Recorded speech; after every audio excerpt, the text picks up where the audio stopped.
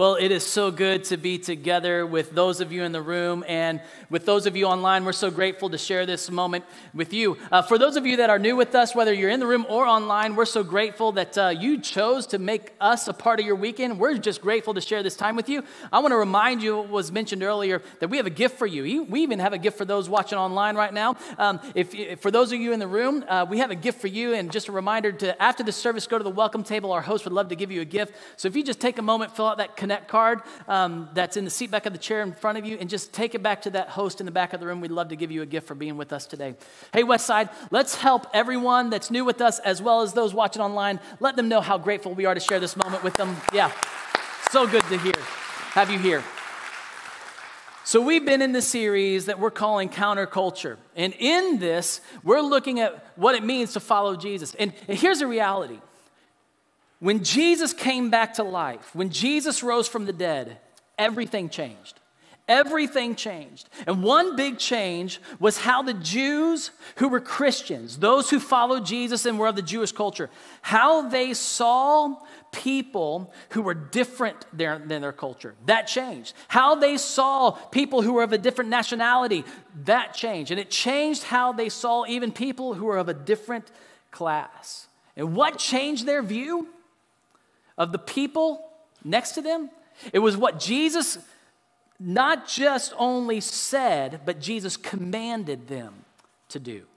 See, these first century Christians began to think and to see and to live in a different way. They began to think like Jesus, and it led them to begin to live the way Jesus led them to live, because that's what Jesus and Scripture do. And there's a serious big idea that we're looking at. See, Jesus and Scripture direct Christ followers to live counter to culture, not conform to it. This is how Jesus and Scripture lead those of us who put our trust in Jesus to live counter to culture and not conform to it. And there was nothing more counter to culture than the teachings of Jesus. We looked at this teaching that when Jesus would come and he would invite people to follow him. He would say, if you want to be my disciple, you must deny yourself. You must take up your cross daily or die to yourself daily. And you must follow me. That this is nothing more counterculture than all of us, because every one of us wants to preserve ourselves. Every one of us, really, we want to live for ourselves. But Jesus said, if you want to follow me, you've got to die to yourself. You must deny yourself daily, take up your cross, and follow me. Follow my way of life. And this is why Paul would write to a church in Rome. And he would write this, therefore, and this was after he just told them amazing good news of the gospel of Jesus. He would say, that all I told you is therefore this. I urge you, brothers and sisters, in view. And I want you to just pause right here, because how you see determines everything. In view of God's mercy to offer your bodies as a living sacrifice, holy and pleasing to God. This is your true and proper worship. Do not conform to the pattern of this world, but be transformed by the renewing of your mind. Then you will be able to attest and approve what God's will is, his good, pleasing, and perfect will. Knowing how God sees you is so important, because knowing how God sees you will change how you think and what you do. And in Scripture, there is a word for changing how you think. It's called repentance. This word in the Greek language literally means to change how you think. It's to have a paradigm shift, because how you think determines how you behave. How you think determines what you do in this life. And this is repentance, this change of mind, this paradigm shift. It's through repentance, through our change of mind, that it leads to how we change our behaviors.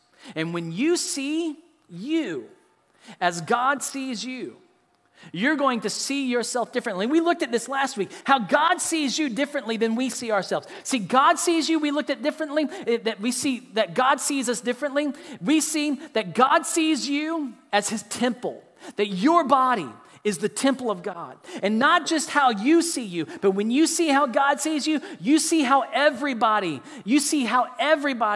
sees everybody. And you'll see that everybody's body is the temple of God or the future temple of God. And so what do? We learned last week. We honor God with our body, and we honor everybody's body as if they are the temple or the future temple of God. See, the resurrection of Jesus changes how we see ourselves. It changes how we see all others. In view of God's mercy on you, it changes how you see the person next to you and even those who are unlike you. And I want to ask you a question today. How do you see and treat people who are completely unlike you? How do you see and treat people? Because how you see people will determine how you treat people. How do you see and treat people who grew up in a culture unlike your culture? How do you see and treat people who grew up with more money than you or less money than you? How do you treat people who you see and know then that you see that clearly they have more opportunities or clearly they have less opportunities than you, who come from one nation other than your nation? See, how do you treat and see people or see and treat people who have a darker skin than you? And how do you see and treat people who have a lighter skin than you? See, if Jesus in Scripture direct our beliefs, it will then direct our actions. And then we have to clarify that we have seen how Jesus shows us. That if Jesus in Scripture direct our beliefs, then Jesus has shown us that people are his temple or his future temple. And we got to see people that way. That Jesus sees all people.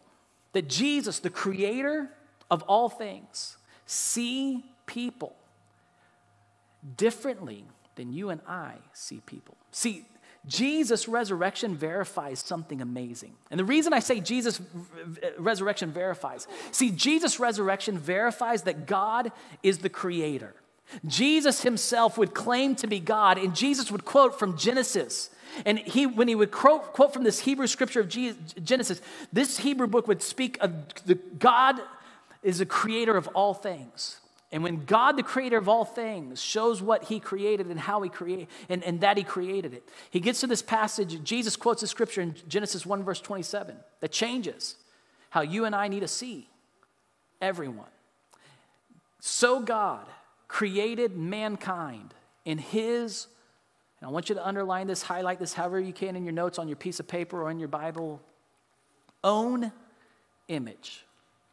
God created mankind in his own image. In the image of God, he created them, male and female. He created them. Now, when scripture is repetitive, as we see in this poetic way of describing the creation count of humanity, when scripture is repetitive, there's an important point that is to be made. Let me say that again. When scripture is repetitive, there's an important point to be made. Here's one of the points. Everyone is that God, well, first of all, God created humanity. This is it. God created humanity. And the second thing repeated is that this humanity, in the original Hebrew, it's Adam. It's Adam, it's not just Adam's name, it's the name he gives all humanity. Humanity, humankind, was created in God's image. So not only did God create humanity, but God created humanity in his image. And if we to understand what Imago Dei, this image of God, Imago Dei is the Latin translation. When the Bible was translated into Latin, it put the image of God as the Imago Dei. It just sounds cool to say. And the Imago Dei is God's own self-actualization in and through his humanity. It also reveals God's compassion for humankind. See, God created all humanity in his image.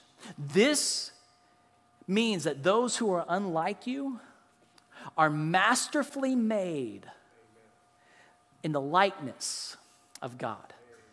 Those who are most unlike you are masterfully made in the likeness of our God in heaven. We are one human race with multiple ethnicities and nationalities. And we must learn to see those who are unlike us through what the cross and resurrection of Jesus means for this one human race. Because how you see people will determine how you treat people. And because Jesus in Scripture guided the belief and actions of the first century Jews, these first century Jewish Christians, these Christians who followed Jesus, they saw people differently. And they saw people, and they viewed that if you see people different than Jesus sees people, and if you treat people different than the way Jesus wants them to be treated, that is wrong. James, the half-brother of Jesus, someone who didn't believe that Jesus was who he said he was, because he didn't believe that Jesus was the Savior of the world. He did not believe Jesus was God. His own brother did not believe he was God. And what would it take for your brother or sister to convince you they were God?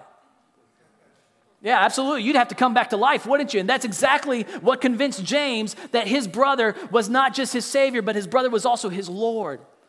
And after the resurrection of Jesus, this changed how James saw people.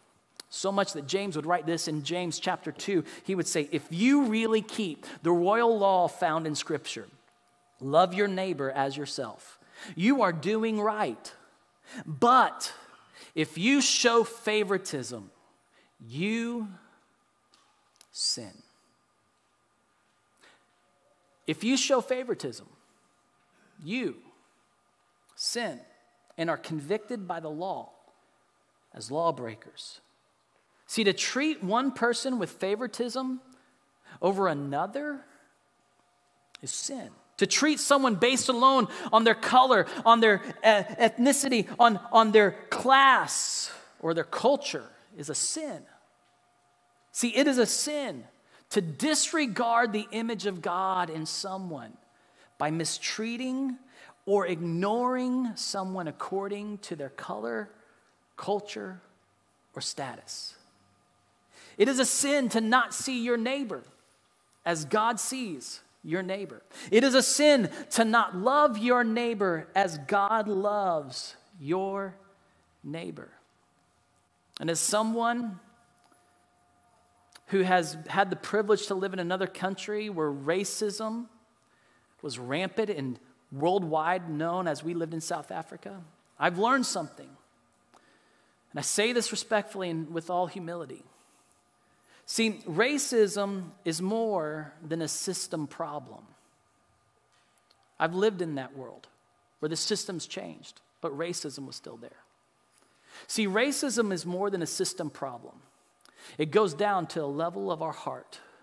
And this is where the gospel of Jesus starts. See, it's here. It's not seeing and loving someone that is unlike you as Jesus shows his love for you. It's not loving others that are unlike you in the same way that Jesus loves you. James said that loving your neighbor as yourself is doing what is right. And what is right is always just.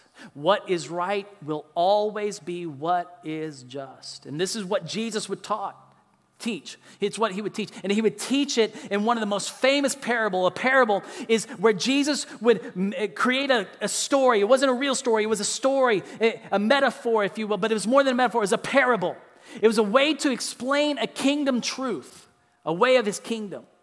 And in this, you may not be a Jesus person here today. You may be someone who didn't grow up in the church, or you don't know anything about what the Bible says, but you've likely heard the parable of the Good Samaritan. And this is my request for you. For those of you that don't know this as well, I hope that you open your mind today in this. And for those of us that are so aware of this, that you could share this story, you can come up here and share it, I want you to listen to this through a new perspective and a new view today. Will you just open your minds with me?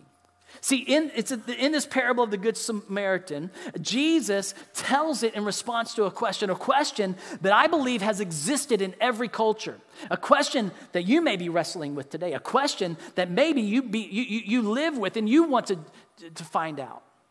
And here's what it is. On one occasion, an expert in the law or a religious lawyer comes up to Jesus and stands up to test Jesus. He's wanting to test Jesus, okay? And he says this, "Teacher, what must I do to inherit eternal life?" Now, that's not the question. However, that's a good question, and maybe you're asking that question today. But that's not the question that I think has been a part or the question I want to address today. And Jesus replies, well, what is written in the law? How do you read it? And this lawyer answered, love the Lord your God with all your heart, with all your soul, and with all your strength, and with all your mind. And love your neighbor as yourself. You have answered correctly, Jesus replied. Do this, and you will live. But he wanted to justify himself. So he asked Jesus, and who is my neighbor? See, it was straight A's up until this point. He nailed it. But do you ever meet somebody and their question's not really the question? There's an issue behind the issue.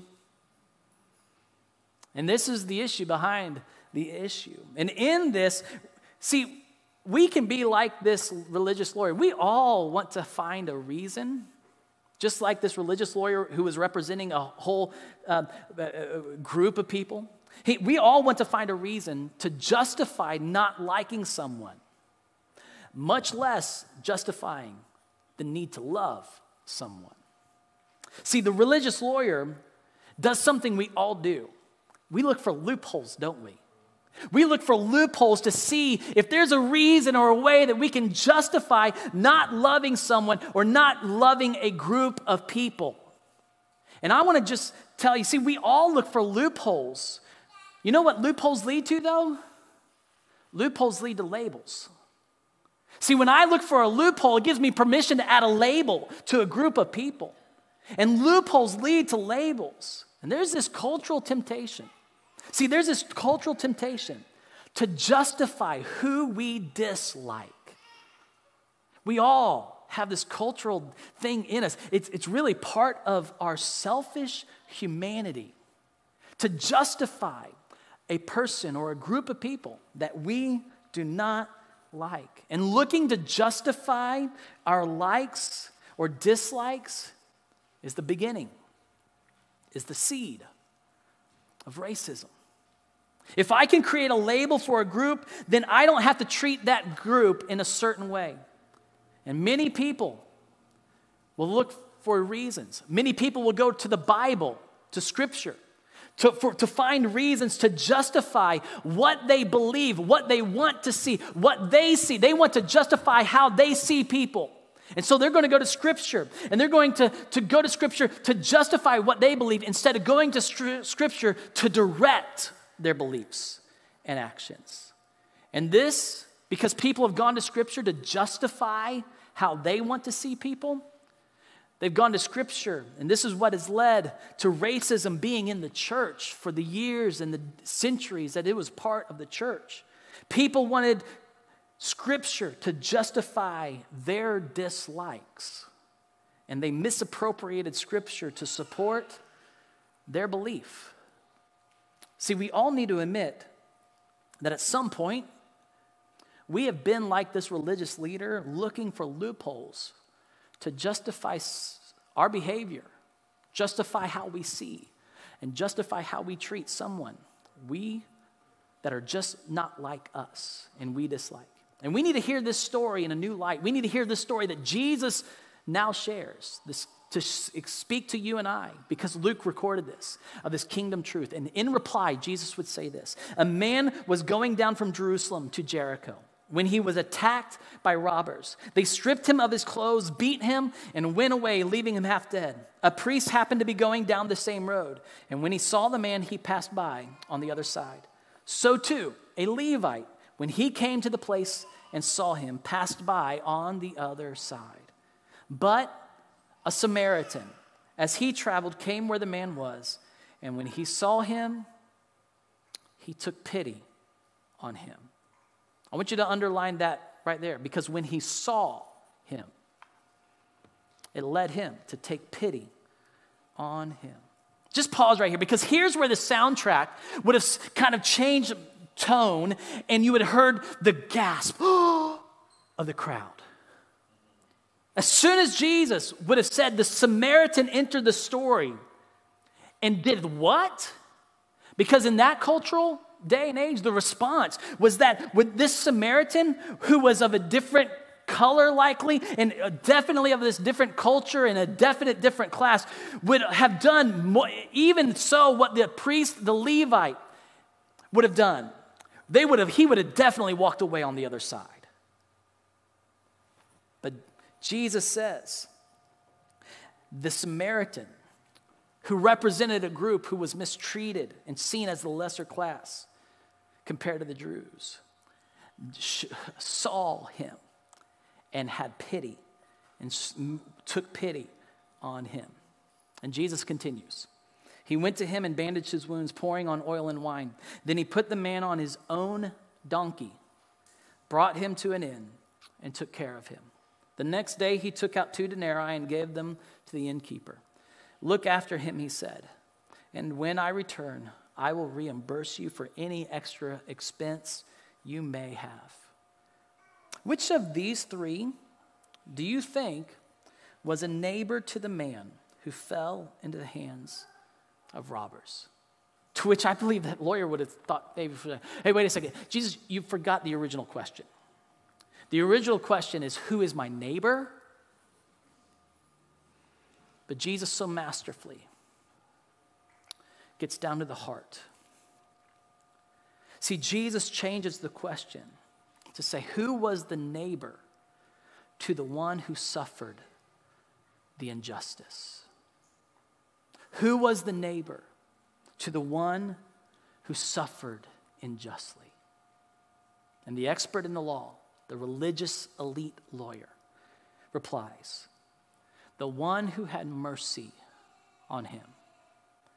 And Jesus would look at this religious leader, I believe, with this just as much as compassion as that Samaritan looked at that robber. And he looked at that religious leader and he would say, go and do likewise. Go and do. Go and see people the same way. And when you see people the same way, you will have pity on them and can be moved with compassion and do likewise. Now, I want to make just an interesting observation here, especially in today's culture. And notice here that Jesus doesn't say anything about the robbers. Because I want to know what happened to the robbers. I mean, that's what culture shapes us. Isn't that right? What happened to the robbers? Who's going to punish them for what they did to this man? I mean, this is actually and it wasn't until a couple years ago that I was reading this and I wanted to know what happened to the robbers, and I began to get a little frustrated because Jesus never tells that part of the story. What happens to the robbers? Who's going to punish them? Who's going to serve justice on those who did the wrong to this man in the ditch? Who's going to serve justice? Who's going to make them suffer for what they did? See, that's where I want to go. And isn't that where you want to go? I mean, when someone wrongs you, isn't that where we naturally want to go? I want to see that person suffer as much as I've suffered. Then there will be justice that's served. And let's just be honest, okay? It's not that I just sometimes want you to suffer as much. I want you to suffer more than I suffered. And I don't want you to suffer as much as the suffering you caused them. I want you to suffer more than what you caused them. And isn't that what we think of justice? I mean, isn't that how we think justice is? Seeing people suffer as much, if not more, for the pain that they caused? And Jesus' story that elevates his kingdom principle does not focus on the ones who did the wrong. Jesus' story shows that you and I are to be the neighbor by showing compassion to the one who suffers injustice. That you and I, this is our role, that you and I are to be the neighbors by showing compassion to the one who suffers the injustice. See, the neighbor was the one who had compassion and entered into the man's pain. This Samaritan, who was the one the Jewish culture disliked, who was the one that was oppressed by the Jewish culture, he became the model of what a neighbor should be. And it's also a picture a beautiful picture of what Jesus, God incarnate, would do for all of humanity. Jesus would be the neighbor to us. Jesus would enter to our brokenness, show compassion, bind up our brokenness, and give us his riches. Jesus would empty himself. He would lower himself. He would get off his very own place of his seat of authority, and he would become obedient to death, even death on a cross, so that he could pick you and I up and restore you and I to life. This is love. This is how Jesus sees all of humanity as people, all humanity broken by sin, robbed of life. And this is how Jesus sees you. And Jesus sees all those around you who are unlike you. See, when you see how Jesus sees, you will love as Jesus loves.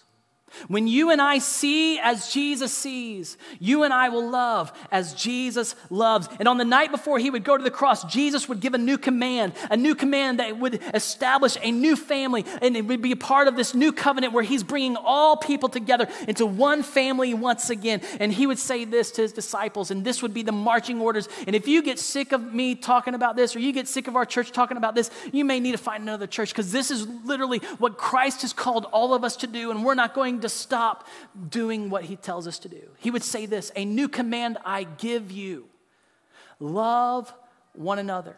And just so you and I can be clear what this love looks like, he would say, as I have loved you, so you must, so you are required to love one another. By this, all men will know that you are my disciples. See, in view of my love, in view of mercy, and my love for you, now you must love one another. It's more than loving your neighbor just as yourself. It elevates it. Now it's loving your neighbor as Jesus has loved you. Now, if that's not direct, I want to be a little more direct with you. See, there will never be an end to racism until Jesus comes back and until Jesus recreates a new heaven and creates a new heaven and a new earth. And until then, racism will be a part of culture. And racism will be a part of this. And while we cannot end racism in the world, I am required to end racism in me. And while you cannot end racism in the world, you are required, according to Christ's law at work within you, according to Christ's work in you, you are to end racism in you. We must cancel the racism in us. The church needs to be counterculture and end racism in the church. Jesus in Scripture leads us to see people differently. And when we see as Jesus sees, we will love as Jesus loves. Because there is no racism where there is love. There is no racism where there are a people who see people the way Jesus sees people and are moved to love people the way Jesus loves people. See, when you see all people as Jesus, their creator and savior, sees all people, then you will love all people in the same way that Jesus, their creator and their savior, loves them. Because where is love, there is no racism. There is no favoritism based on color, culture, or class. Racism is absent because love is present. Racism is the absence of love. See, when I love others, I'll selflessly sacrifice for others. And when I love others, I'll value others, as Philippians 2 would say, above myself. And that's humility. See, when I see all others through the lens of how Jesus sees and loves me, I will love all others selflessly. The parable of the Good Samaritan illustrates the kingdom way of living and shows us several things. First, it shows us that love enters into the pain of the one who is suffering. Love enters the pain of the one who suffered the injustice. Love demands that we enter that pain. And secondly, love forgives the debt of the one who is sinning. The Samaritan took the penalty of restoring the man left for dead. He paid to make it right for the one. And the robbers didn't have to make that payment. See, love selflessly and sacrificially shows up. Just like Jesus showed up for all of us. And what Jesus would do on a cross for all humanity, he would take up upon himself the payment and the penalty for the injustice that everyone suffers. And all the injustice it would be caused in the world, he would take it upon himself. And the first century disciples saw people in view of what Jesus had done for them. And the Apostle Paul would write about how God sees us and God treats us. Jesus would practice what he preached. And listen to this passage. I'm going to read this Ephesians passage. I just want you to listen to it. And I want you to listen to it in light of the parable of the Good Samaritan. So it's referenced in your notes. You might want to open up your Bible and look at it with me, or just watch it up on the screens. But listen to this as we read. As Paul would say, like the rest, we were by nature deserving of wrath. But because of his great love for us, God, who is rich in mercy, made us alive with Christ even when we were dead in transgression. It is by grace you have been saved. See, we were just like that man in the ditch, left dead in our sins. And just like the grace of the Samaritan saved that man, God's grace saves us. And this is what Jesus would do. And God raised us up with Christ and seated us with him in the heavenly realms in Christ Jesus. Just like that Samaritan would lift that broken man, left half dead, up onto his horse. See, God's grace comes into your place and lifts you up. And in order that into the coming ages, he might show the incomparable riches of his grace, expressed in his kindness to us in Christ Jesus. See, Jesus just doesn't take the penalty for restoring us. He gives us access to all the riches of his inheritance, of his life. And just as the Samaritan promised to return and pay for any other needs, Jesus comes into my story, and he promises that one day he will return. Amen. This is salvation. For it is by grace you've been saved through faith, and this is not from yourselves. It is a gift of God, not by works, so that no one can boast.